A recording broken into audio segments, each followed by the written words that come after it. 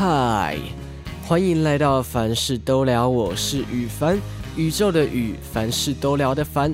在每个忧郁的星期一晚上8点都会更新一集 Podcast， 在这里陪你解闷哦。今天宇凡我过了一个非常休闲但又非常充实的一天，我没有办法判断，因为充实的来源是我今天好像有很多事情可以跟大家分享。那多悠哉多闲呢？因为现在这个疫情大爆炸了，所以我在家里也不能出去，然后其实我也没有其他的工作压力，因为反正录音室就不方便让人家来录音，那我就也很闲了啊，我也不用去学校上课，就远距教学啦，对，所以我有很多的时间可以慢慢的来做我所有的都还没做的东西，包括现在录广播，我也是录的还蛮轻松的。像今天发生了什么事情呢？我就觉得好，那我就来录广播跟大家随便聊这样子。今天的主题有2个，第一个呢要跟大家讨论一下关于剪头发的事情，因为我以前呢都剪那种100块随便剪，真的就是100块快速剪法那种嘛，我觉得很方便，然后也随便他剪，我觉得很爽。但是现在我竟然会去剪那种光是剪头发就要400块的高级沙龙，所以我想要跟大家讨论看看这个差别。再来第2个小主题呢，就是因为宇凡我有养一个宠物，我的宠物叫做大白鼠，然后它生病了，我今天带它去看医生，我觉得是一个很特别的体验，因为也是我第一次带宠物去看兽医，我觉得可以跟大家分享这样子。那在主题开始之前呢，干话一下吧。我昨天跟我朋友去做蛋糕，我们选了一下，我们选择一个叫做蜂蜜豹纹戚风蛋糕。这个很酷哦，因为我朋友喜欢豹纹，然后其实我并不知道戚风蛋糕是什么，但我看到蜂蜜就很吸引我，然后豹纹也是挺漂亮的，它有一个参考的图片说做出来会是怎样。那关于这种自己 DIY 做蛋糕的东西，我是体验很多次的，因为我还蛮喜欢去外面的烘焙教室，然后你就选定一个蛋糕或饼干，然后就付了那个该付的钱之后，你就可以自由发挥。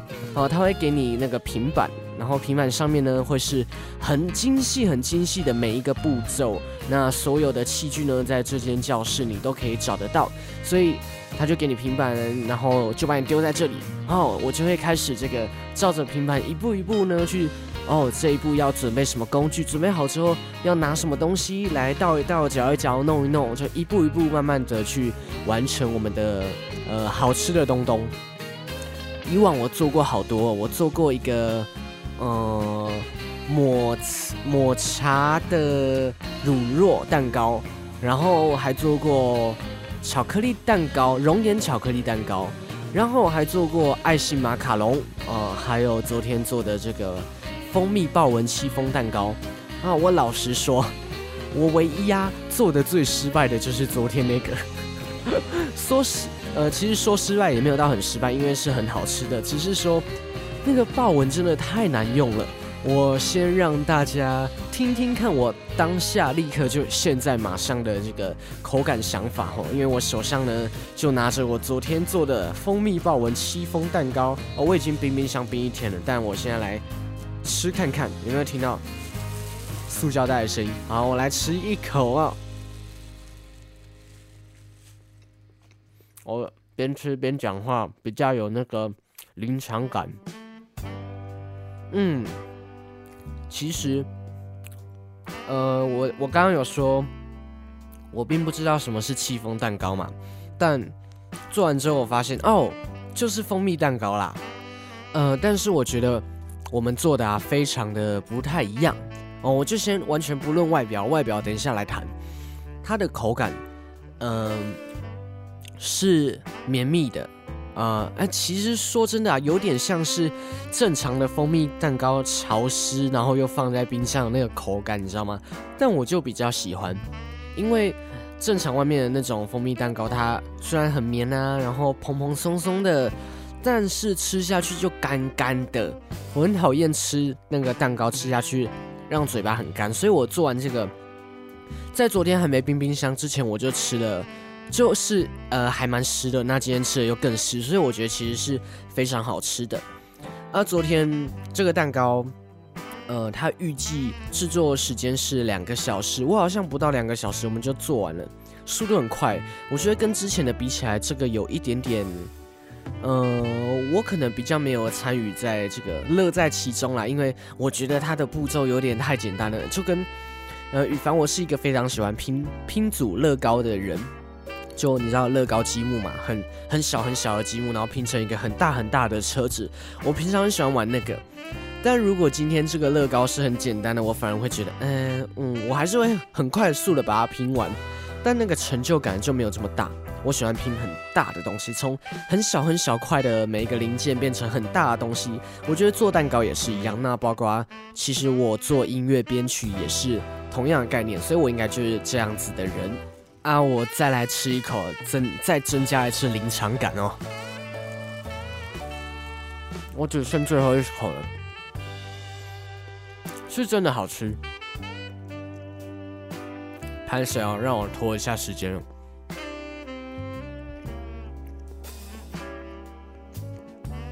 好吃，好吃，好吃。我没有别的形容词，因为真的我很喜欢。我觉得这个作品是成功的，但是外表有点失败了。好，我来讲为什么了。它最主要就是那个豹纹嘛。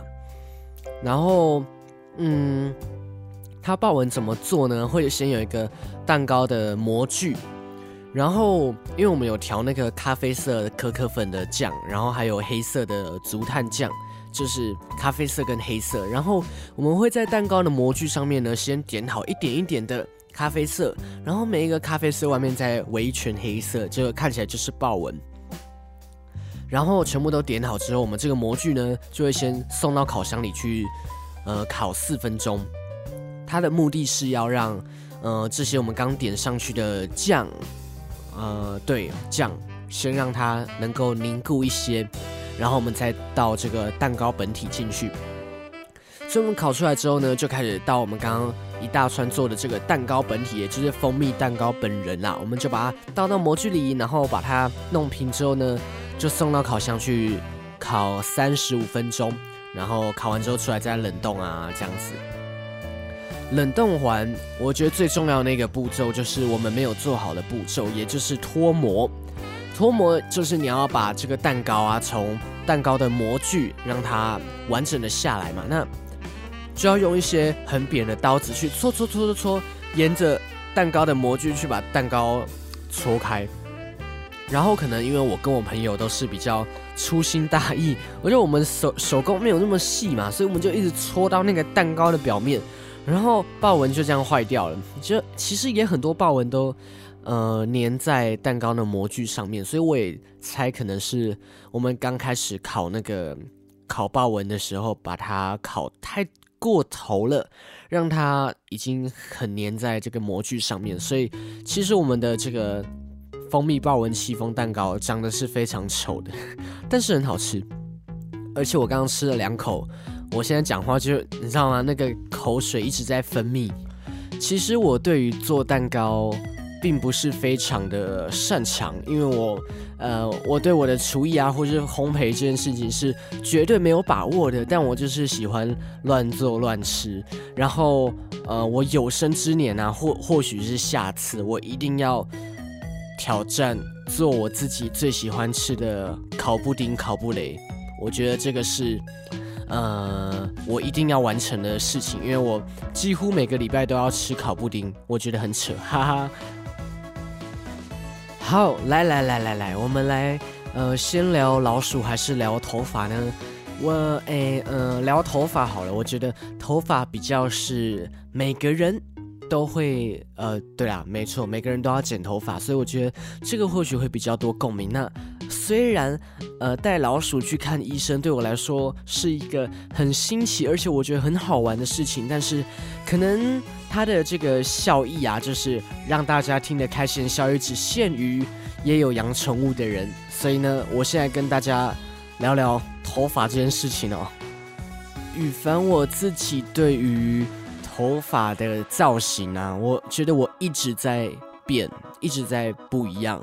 我小时候，最一开始对头发毫无任何想法，我妈说我该剪头发了，我就被抓去剪头发，就这样剪。然后大概到国小国中的时候，我开始会在意自己的发型。我一定要斜刘海，就屁孩嘛，你知道吗？那个时候流行的屁孩头，我一定要斜刘海。然后，我只要是因为我那时候全部都是花100块去剪那个快速剪法啊，里面的设计师就是求快嘛，他也不会做这么多好的造型，他就是速度很快，所以我就会走进去，然后。因为我小时候我很小，大概国小而已，我很不独立嘛，然后我妈就会说，要斜刘海啊什么的，然后设计师就会帮我剪，结果剪完之后我都会不爽，我就会很不开心，因为我觉得剪得好丑。就小时候那一段时间，我对于头发呢是非常的在意，只要有我自己看不顺眼，我就会很不开心，然后我就也会觉得这个设计师，帮我剪头发这个人好坏。不知道为什么，直到国中，大概国2、国3、高1的时候，我开始对自己头发完全不在意。我又是那个花100块，然后我已经不需要妈妈了。那时候对高中嘛，我就自己去投100块，然后剪什么剪短打薄，就这样。我每一次都讲剪短打薄，然后每一次头发就是都长得不一样，然后看设计师当天的心情如何，但是。我记得我会多交代一句，我不要斜刘海，因为我觉得很屁孩。我那时候啦，觉得斜刘海很屁孩啊，因为我小时候那个屁孩时期就是斜刘海，所以可能当我开始不在意头发，随便设计师剪，我就觉得我已经长大了，我不一样了，我不需要斜刘海，我只要一个随便的一颗鸟头就可以活得很开心。对，我那时候就是这么的，觉得自己很潇洒，狂放不羁。好，但是。现在又不一样了，现在我没有这么的潇洒，没有这么狂放不羁，但我也没有这么的要求，但是我会要我自己的发型。我知道这个转折点在什么时候开始的，高3的一场表演之前，我那个表演呢就是。我们高中的时候玩热音社，然后最后会有一个大惩罚。我那时候呢想说，不对啊，我头发好鸟哦，我应该要来去变个很酷的头。但是呢，我那时候因为是很潇洒类型的，所以我头发才会很鸟嘛。所以我妈就带我去一个她认识的设计师那边。我第一次接触到发型设计师，以往全部都是100块快剪。第一次是设计师，然后。我就说，我对我的头发没有任何想法，但是我后天呢要有一个很摇滚的表演，所以我想要一个很摇滚的发型。好，然后呢，那个阿姨呢，她也二话不说就没有要求我说没有，她就说好，然后呢，她就直接拿剃刀把我一半的头发撸，就全部都平掉了。从那一刻开始，我的发型就出来了，就是我就一直维持着这个。右半边没有头发，然后左半边是有头发，这种很朋克、很摇滚的头吧，我觉得啦。对，那但是呢，有一点很酷，就是斜刘海又回来了。我觉得这非常酷，就是怎么走又走回原点这样子。只是我右半边没头发，刚剪完的时候会看起来很像我的左边贴海苔还是贴假发这样子，然后。同学觉得怪怪的，我也会说没有，我先练习当一半的和尚。如果感觉还不错的话，我再全部剃掉来出家，这样子就自嘲来开自己玩笑，还蛮喜欢开自己玩笑的，因为我也会被自己逗乐。听起来好可怜，就好像宇凡自己在家没有兄弟没有姐妹，然后就只好自己讲笑话给自己听，然后自己在那边笑，有没有？听起来有够可怜的吧？从高3开始，我就一直是那个发型，然后我也常常去找那个阿姨去剃头发。那间店呢，那时候剪头发200块，比我本来的100块多了100块，然后就200块。然后我也常常去找那个阿姨去，因为你知道吗，我右边要没有头发嘛，但是它会长出来，所以就要一直剃，把它剃平。我一直维持这个头发到大1下大2。对，就大1转大2那个时期都还是那个头发，直到大2呢，我开始又不知道为什么，我好像觉得我腻了，然后也因为我左边都是头发，右边没头发，所以我头歪左边，你知道吗？那个头发有点重，所以我有点习惯头歪左边了。然后，所以我就打算，好，那我就不要这个发型了，我就一直留长。我那时候我右边头发长出来，我就继续让它留，然后我左边头发就越来越长，已经长到下巴，就是我的一半的脸被盖住了，这样子，从头发就一直盖到下巴，所以我半边的脸被遮住了，就是这么的朋克摇滚，我那时候是这么觉得啦。然后后来呢，就直接剪掉了，刚好让左边跟右边一样长，然后又回到那个好像很狂放不羁，就随便乱剪鸟头。你看，我真的一直在变发型，但是怎么变就是庞克头跟鸟头这样子在变嘛，蛮好笑的。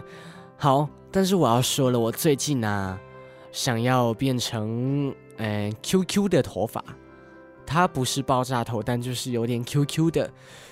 但是因为从我现在的发型要转成 QQ 头，有一点需要时间，有一点难度，所以我刚好在我家附近找到一间很酷的理发店，它叫做美发沙龙。说真的，那是我剪过最贵的头发，它的原价是剪头发400块，然后剪加洗800块。哇，我第一次去的时候啊，就是缴400块，然后剪头发，就是这样子而已。我没有要洗头，因为800块太扯了。但是我就剪那一次，我非常的满意。那个设计师好棒哦。然后，但因为他最近可能因为疫情的关系，生意不好，现在变成剪加洗400块，我非常的满意，所以我就还蛮常去那边剪的。好，我现在要来讲了，这两个差别到底在哪里？100块跟400块到底差在哪？100块呢，走进去。问你造型，然后他会咔10分钟就剪完了，然后最后他就会用一个很像吸尘器的东西帮你吸头发，吸一吸，然后痱子粉拍一拍，然后拜拜，就这样，超快的，真的10分钟就搞定，非常的迅速。但是这个400块的沙龙太酷了。我第一次走进去，其实蛮陌生的。他会先跟你聊一番，不像100块的，你是一坐进去，他会叫你坐下，然后你已经坐下，他才开始问你说要怎么剪啊，然后他开始边动作边问你。这个400块沙龙不一样了，他前面先有一个沙发，就先坐着跟设计师聊天。设计师是一个男生，非常的轻声细语，他讲话还蛮温柔的。然后他就沟通完头发之后，他就请我坐到很不像剪头发地方的地方，它是小沙发的感觉，跟剪头发的椅子就不一样，就是高级哈。然后他就会端来一个水杯，水杯上面还有盖子哦，那个是来温水啊，就还蛮贴心的。客人来，然后给你一杯温水，然后他就开始慢慢的剪，他会先喷一些水嘛，然后先剪完一点点之后，他就会请我先去洗个头发，他就洗头，先大概冲一下，然后通常那种100块快剪啊，如果有含洗头发的话，洗完你要自己吹头发，400块的不用，他帮你洗，然后洗完之后，他第一次洗会先就大概冲一下而已，不会按摩一下，不会按摩之类的，然后冲完之后，他要帮你吹，吹干之后就开始慢慢的剪，很慢哦，但那个叫做仔细啦，就是他会先拿那个夹子把你的头发分成层次嘛，然后他也会跟你讲解这样做怎样做的，也会每一个步骤再详细的跟我询问对不对，要不要再短一点之类的。剪完之后用镜子给我看头后面，这应该是不管什么理发店都会做的事情，给你看你的头后面长怎样。好，重头戏来了，就是全部都剪完之后呢，再洗一次头。那个头呢，他会一次帮你洗2次，就是他涂的东东，第一次一定是洗发精嘛，第2次可能就比较护发，我不确定。但这个洗头就真的有专业到了，第一个一定会先问你水温可不可以嘛，然后我说可以，他说谢谢。这个我真的疑惑了很久，然后每一次洗都这样，我说水温可以，他就会说谢谢。我不知道这是为什么，但反正觉得很礼尚往来啦。然后他就开始按摩，大概有5到10分钟之久哦，其实很舒服。然后我眼睛就会闭上，在那边享受。包括脖子他也都会稍微按一下，所有的头的穴道都会帮你按，然后也洗得挺干净的。香不香我不确定，因为之前是蛮香的，但今天的不香，可能就每一个洗发精不一样。然后他在比较偏尾声的时候会问你说还有没有需要加强的地方。这时候宇凡我是一个很怕麻烦别人的人，所以我都说不用。这个我等一下放到后面跟大家讨论一下，你说不用或者是说哪里需要加强，对设计师的想法到底会是怎样吼？反正我每次都说不用，然后他就会说好，然后就开始帮我冲干净、擦干净，然后就帮我把头包起来，叫我回去我的小沙发坐着。然后他就从一个像微波炉还是杀菌的里面呢，拿出一条毛巾。然后他就会去冲热水，他就说帮我敷脖子。哇塞，热敷脖子超扯的。然后就热敷其实很舒服哦，他会先碰一下，然后让你知道这个温度可以吗？我说可以，他就说谢谢。太酷了啦，我觉得这个真的很神奇。然后就开始敷脖子，然后同时他也会帮你按摩一下脖子跟肩膀，我就觉得很舒服欸。我是一个不喜欢按摩的人，但是在那边真的还挺享受的吼。最后脖子也弄完了，他就会开始吹头发，吹完之后也会问我说要不要上发蜡。然后如果要的话，他就会问说等一下要去哪里啊？如果不要的话，就会说等一下就直接回家了。因为这2个我都试过，对，反正就人也蛮好的。其实我觉得这种高级沙龙去剪头发是第一啦，但其次就是真的很享受，会有一种整个人都好温暖的感觉啦，我是这么觉得。但是因为我就很怕麻烦人家，包括他最后在按摩的时候也会问说还有没有哪里需要加强，我也说不用。好，问题来了，如果今天我是这个设计师，然后我帮人家洗头或者是帮人家按摩，我问说还有没有要加强，他说不用。2个想法，第一个是他觉得 OK 了，这样就好了。第2个是我是不是按得很糟糕？你知道吗？我讲出不用的时候，我都很担心他会有这个想法，所以我都会尽可能的让我的表情呢表现得很享受。但是虽然我说不用，不过我很享受，代表你按的是恰到好处，所以我已经觉得我很 OK 了，已经超舒服了。其实不需要再加强，因为你的技巧很好。我希望他是这样子的感觉。那其实我并不知道他是什么样的感觉啦。如果他是觉得他按得不好，所以我才说不用，但是也让他可以提早下班的话，那也是 OK。好了，那剪头发的小主题我们就讲到这边，来跟大家聊聊今天的第2个主题。今天的第2个主题呢，就是要说，我第一次带宠物来去看宠物医生的这件事情。以往呢，可能因为也是家里的关系，我从小到大养的宠物都只有老鼠、乌龟、米虫，大概就这样吧，还有鱼。对，没听错，我有养过米虫。养米虫长大当米虫这样子。好，反正呢，因为这些都是小动物，所以有时候他们出了一点点小问题啊，我记得我小时候就有会说，我想要带他们去看医生。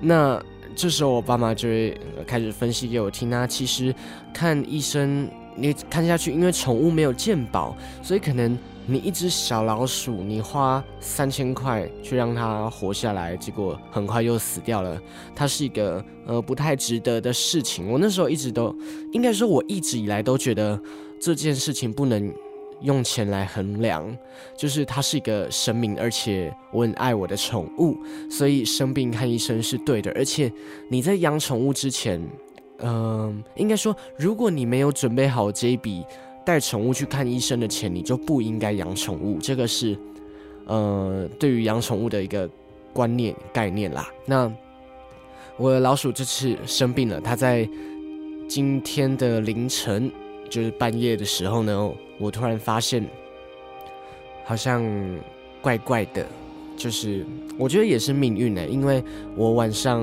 有吹一点点冷气，我想说老鼠在外面是不是太热了，我会把它拿到房间来跟它一起吹冷气，让它们好睡觉。因为我家的2只大白鼠呢，只要冷气开下去就会开始很慵懒，就会很快睡着了，我觉得还蛮像人的。然后我躺一躺就听到一个很异常的呼吸声，我模仿给你们听哦。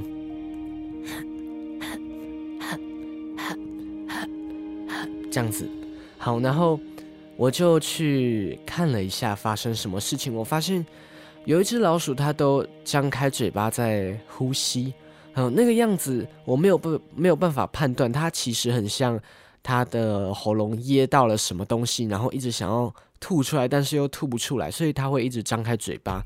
这样我当下2个想法嘛，第一个是它的鼻子堵住了，因为大白鼠的呼吸系统本来就很常出问题，它鼻子塞住了，所以用嘴巴呼吸。第二个就是它的喉咙噎住了，所以我就把它，我也是很紧张，把它拿起来拍，乱拍，不管是拍背啊，还是拍它的肺那边，或者是按摩喉咙，我全部都做。但是很明显，在我手上，没有任何的好转了。但是就这样拍一拍，大概拍个10分钟，它就静下来了。好，这个是今天凌晨2点的时候发生的事情。那我觉得不太对劲，所以我当下也有就把它录影录起来。然后其实我就已经上网查好宠物医院了，因为我打算隔天真的就要带他们去动物医院。带它啦，不是他们，只有1只有事。我养了2只，带它去看医生。然后我的闹钟呢就开始计时，我定2个小时起来一次看老鼠，下一次起来大概就5点。结果5点起来呢，一开始看没事哦，后来我躺下去想说啊，太好了，没事，那我继续睡，因为我好想睡觉哦。你们知道我上一次睡着是大概2点快3点的时候。结果我躺下来2个小时又要起床了，所以我真的超想睡的。结果刚躺没多久，我就听到，我立刻天哪！我又起来就看着他张开嘴巴一直呼吸。我大概坐在床上坐个5分钟看他，因为我的小天使跟小恶魔正在犹豫说要不要去拍他。其实拍他也没啥用，对不对？然后不，还是我躺下来就等这个，我就继续睡到9点，带他们去看医生。带他啦，不是他们，我又口误了。好，反正我在床上坐了大概5分钟，我受不了了，还是把它拿起来放到床上，然后拍，乱拍。我也不知道到底在拍什么意思的，反正拍个心安。好，最后它又冷静下来了，我把它放回去。好，我真的睡觉了，我就睡到9点起来，刷牙、洗脸、换衣服，打电话给动物医院。我先打了一间比较知名的，它连续忙线中，我大概打了第6通，他就终于接起来，然后我就问说：“喂，请问今天现场有看老鼠的医生吗？因为兽医看老鼠是比较罕见的，所以要先打电话去医院确认一下今天有没有看老鼠的医生。”然后他就柜台还蛮用心的哦，他问我说：“请问老鼠是出了什么状况呢？”我就说他一直张开嘴巴，不知道是吸气还是噎到。他就讲了一个名词叫张嘴呼吸。好，他就说他帮我问一下医生。过了大概30秒后回来，他跟我说，目前医院都是预约满的状况，如果要看医生的话，可能要到下礼拜2。但是因为张嘴呼吸是一个比较紧急的事情，所以看要不要找别家医院这样子。我就好，那听到他说比较紧急了，我也是好，立刻我还有其他的那个医院清单。我立刻打去另外一间，就喂，请问今天有看老鼠的医生吗？他就跟我说直接带过来就好了。我就好，二话不说直接把我的老鼠装在纸箱里。我本来是想要整个大笼子带去，2只都一起带去，然后开车去，但是那个地方呢真的不太方便停车，然后我爸妈也建议说，就是你就带1只，用一个小箱子装着就好了。好吧，所以我就用一个很热、看起来超热的小纸箱装着快冰奄奄的老鼠，然后骑着摩托车顶着大太阳就过去了。我一路上一直在看它会不会热死，你知道吗？那个太阳太扯了，所以我也在箱子到处乱撕很多洞，然后把盖子掀起来让它透风。最后我到了。走进去还蛮新奇的，好像正常那个小儿诊所超像的。然后就站在柜台柜台就问我说这个宠物的名字，我说大鼠，很大的老鼠的大鼠。然后主人的名字，他还问我那个宠物的生日，超酷的。我就记得是去年的3月1号，我也都跟他讲。然后就开始等前面的那只老鼠看完之后就换我了。对，前面有一个黄金鼠也在看医生。后来他就叫大鼠，好，我就进去。首先第一步，他叫我拿出来量体温。我第一次知道宠物要量体温，我不知道怎么量，所以我就拿起来乖乖的让这个我家大鼠的头对着医生。结果呢，医生就把它反过来，然后我就想是肛温，然后医生就拿了一个长长的东西，然后呢把它尾巴搬起来就他就出柜啦，就从屁股进去，然后医生说了一句他还蛮淡定的，就是我家老鼠被捅屁股然后很淡定这样子，然后医生放了一阵子之后，老鼠开始有一点小挣扎，可能也不舒服，但是就医生的说法是说我家大鼠是蛮乖的啦，但也是因为可能没有吃早餐，然后生病没有力气，所以也不太动这样子，乖乖的给医生捅屁股。然后呢，医生量好之后，把那根长长的东西拉出来，医生了一下，我也看了一下，哇，上面全部都是水水的大便嘞，是拉肚子那种。医生立刻问我说：“他拉肚子？”我说：“没有啊，因为那个我刚刚装大鼠的纸箱里面，它有在里面大便是好的。好，所以呢，我推测就是医生捅进去，老鼠太紧张，所以车塞这样讲才对，就大清屎就吓到了。然后医生呢，他也没有跟我多说什么，他就转过去，然后把大便弄到那个盖玻片上面，他就开始用显微镜看。他也同时有开了旁边的萤幕。邀请我一起欣赏他的大便，他就说：“很多虫，我也在那个萤幕上面看到了，显微镜下，哇，满满的，一直在动，很多东西在动。”但是医生也有跟我说，老鼠的大便里有很多虫，其实算就正常啦，因为是老鼠嘛，乱吃东西，但是这个也太多了。他也没有跟我说实在是太严重还是怎样，他只是说比正常的很多，所以可以分很多个情况来说，就是第一个就是因为太多细菌了，所以他免疫力下降，然后导致这样。第二个是中暑，但是呢，医生很快就跟我说，我们来先排除中暑的部分，我觉得他应该是肺炎。哇，我立刻就联想到现在的肺炎嘛，我想说，哇塞，大叔你也太赶流行了吧！我们在得肺炎，你也直接给他得肺炎。但是，其实我因为养大白鼠之前有做功课了，我知道大白鼠的呼吸道就是很脆弱，它不是呼吸道病毒感染，就是肺炎这种，反正跟呼吸有关的问题一大堆，所以我也没有太惊讶。后来医生说。来去照个 X 光好了。我想说，好酷哦，要照 X 光好，所以我就带着大鼠呢，跟着医生走到他们诊所的地下室，有一台机器，然后医生就穿好一个，你知道拍 X 光的时候都会穿上一个很重很重的防护衣，然后他就叫我也穿上一件啊，我就也穿起来，然后就拿着我老鼠，他说反过来就是他可能要拍，他要照肺部的部分，然后我就把老鼠反过来，他要说他抓手我抓脚，好，结果呢抓不住，就是我家大鼠太不乖了，会一直挣扎，翻过来的时候就会很挣扎，后来挣扎个一下下。医生还很怕，他问我说：“他会咬人吗？”因为他抓手嘛，所以大鼠的头呢，如果接近他的手的话，他就会有点吓到拿开。我觉得这也是当医生的一个自我防备，不管是狗啊、猫、老鼠，都会比较这样。但是我就有跟医生说，我家大鼠没有咬过人。对，也的确是这样，真的，这2只大白鼠从来没有咬过人，不像。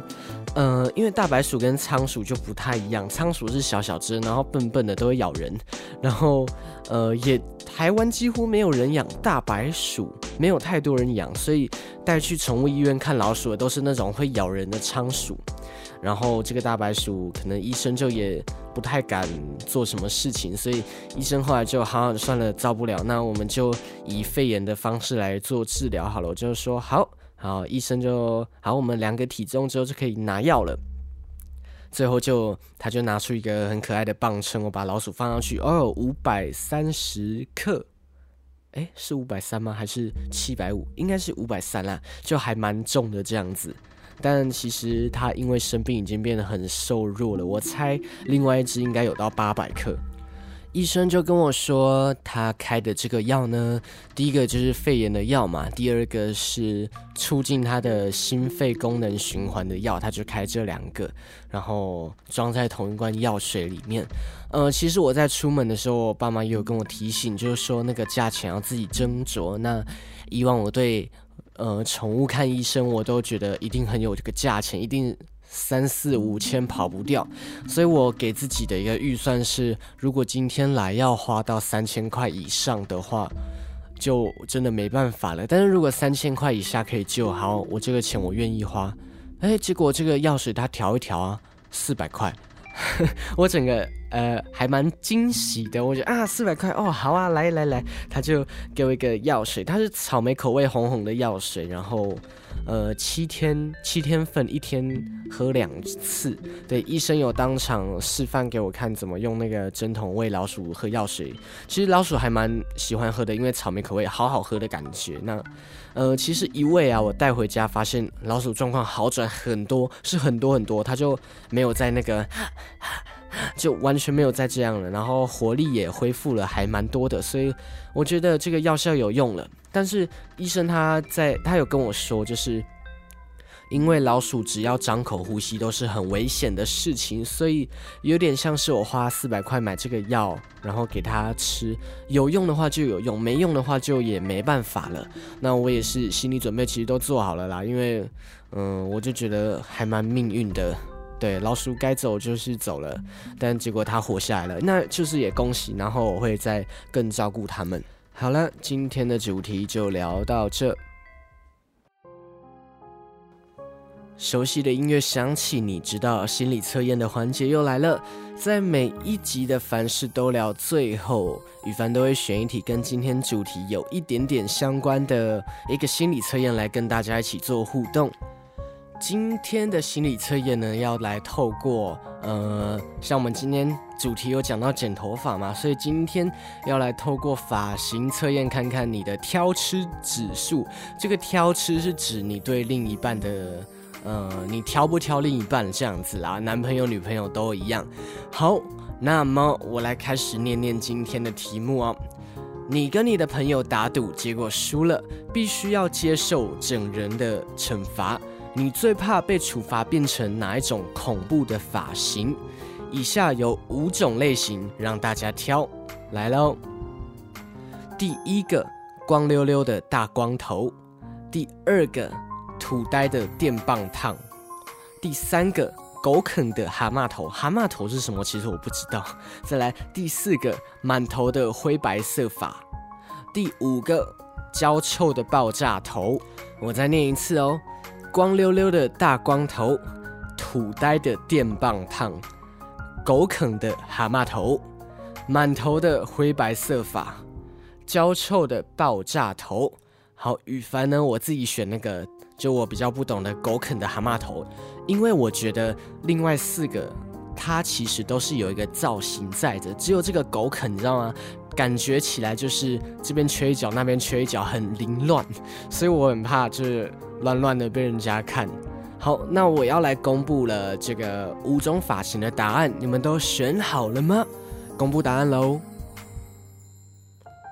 最害怕光溜溜的大光头的朋友，眼睛长在头顶上的你，小心变成孤家寡人，挑吃指数 99%， 哦，很高呢。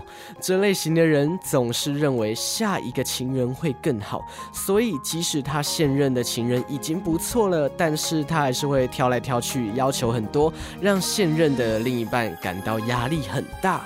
再来，选择最害怕土呆的电棒烫的朋友，在意别人眼光的你，怕另一半带不出去。哇塞，还不敢带另一半出门，挑吃指数 80%。这类型的人认为2个人相处是非常愉快很棒的，可是万一要公开的时候，他就会很在意别人的眼光。再来，如果你跟羽凡一样选择狗啃的蛤蟆头的朋友，口上很挑剔的你，真正交往时却不尽然，挑吃指数 55%。这类型的人嘴巴会闲来闲去，要求交往的对象条件一定要很高，可是真正交往的时候，实用最重要。实用最重要，你这个是把人家当物品是不是？不管是物化女性还是物化男性，什么实用没有，就是最适合最重要。我觉得还蛮准的啦，因为羽凡我是一个嘴巴很会，我也没有抱怨另外一半，但是就是说，比如说我工作很忙的时候，我就会一直说好累哦，好累哦。其实我真的没有很累，但是我会一直说好累，好忙哦，就你知道吗？一直在不知道在怨天尤人什么，但我真的没有很累，而且工作我都很愿意做，做起来也很开心。只是我会说好累哦，所以大概是这样吧。再来，如果你选择最害怕满头的灰白色发的朋友，极度需要感情慰藉的时候，你就会自动放弃你的原则，挑吃指数 40%。这类型的人，白天黑夜有2个标准。白天工作忙碌，认为感情一点都不重要，可是到了夜深人静很寂寞的时候，谁有空陪他就可以。听起来感觉是这个谁来都不拒绝。再来最后一个，如果是选择焦臭的爆炸头的你，完全不挑。哇，好酷哦！只要能顶着用就好。这句话不太好，什么叫做顶着用？挑吃指数 20%。这类型的人，狼虎之年，交往的对象只要不拒绝他，他就赶紧的扑上去了。给你一个建议，宁缺毋滥。有时候交往如果害到自己，可能就不是一件好事。好了，今天的凡事都聊就到这里结束了。我是羽凡，我们下周见，拜拜。